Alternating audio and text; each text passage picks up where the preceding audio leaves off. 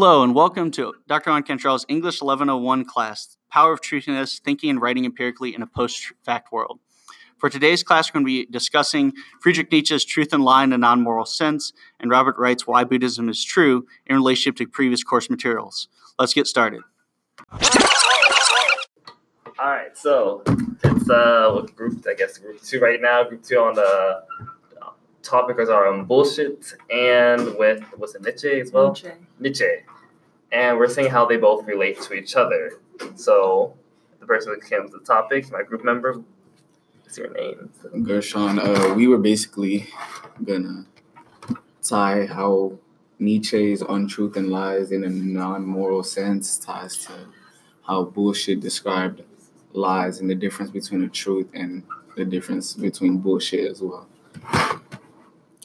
Hello, my name is Josh, and actually, to link this up, is that when it came to Nietzsche's writing based on purposely and making yourself to tend to lie to fit in a certain group or area of people, this also applies to the bullshit logic because people would tend to say things exaggerated about themselves instead of actually telling what they really are in a more definite version of themselves. They wouldn't really go in depth, they just want to get like the main who I am, spectrum of what they're talking about, and nothing we're going to go deeper. So if anything, it's like to fabricate a lie almost. So I guess when it ties into Nietzsche, he talks about how people could tell you like false truth, like this with words, and how certain people use certain like basically like words basically, and how they really go about telling other people this and what it really means exactly. So if anything, yeah, that makes sense. All right, you wanna go?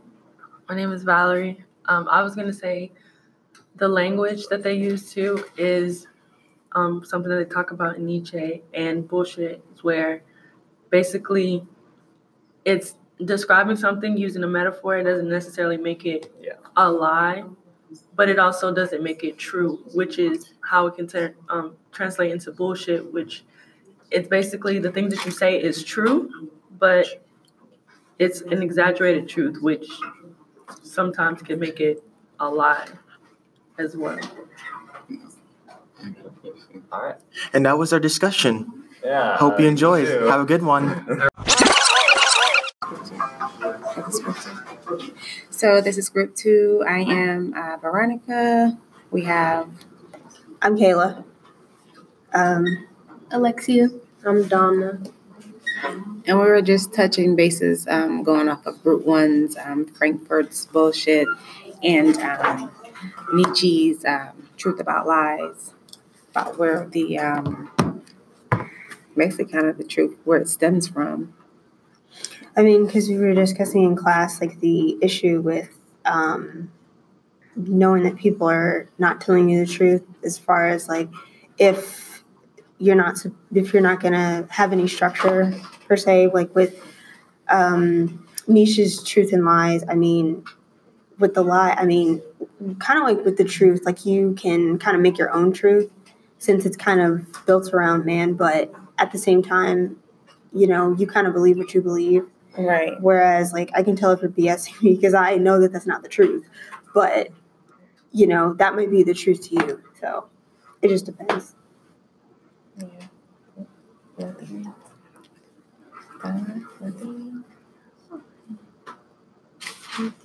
Is that good? Anything else you want to add to it? All right. We got a minute 21. Hi guys, this is Group 1, and my name is Adoremi, and we're going to be linking Nietzsche's Truth and Lie to social media. So according to Nietzsche, deception, human beings really are indifferent about deception until deception has a consequence. Then this relates to social media because let's assume somebody has like 150,000 followers on Instagram, and then the person posts really nice pictures of herself. You know, she has figure eight and all that. And one day, she's out, and one of her followers sees her and sees that she really does not have the shape that she posts on social media. So then the follower takes the picture and posts it on Instagram, and everybody's attacking her because she looks different from her pictures. Now, nobody had a problem with deception at first because nobody knew the truth, but then immediately she was exposed. Then now everybody has a problem with deception. So it just goes back to prove what Nietzsche was saying, that people really don't care about deception, but then when there's a consequence for deception, then everybody cares. Hello, my name is Joel, aka Jay, aka Moneybags, aka that dude, and I just wanted to reinforce what was previously said. I actually just did an essay about this, about misrepresentations on Instagram. And so I did a revision on it, and I know our nice, humble, benevolent, wise teacher is going to give me a nice A on my revision.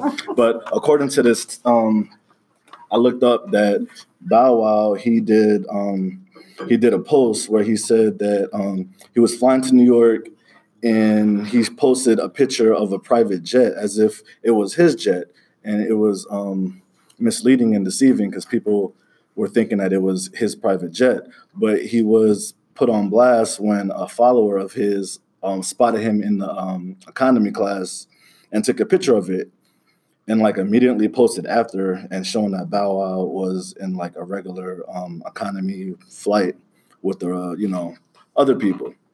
And so if not for that, he would probably seem as if he was still flying in that plane, in that jet, as if it was he was living a luxurious lifestyle, when in fact, he was in a regular economy class plane. So that was just one example that I wanted to put out there to help reinforce. Okay, so my name is Jaquishiana, and I feel like we could connect for the social media. It's like people likes to be anonymous because they know that there's no consequences and they won't get in trouble for it. And that's what I like to add.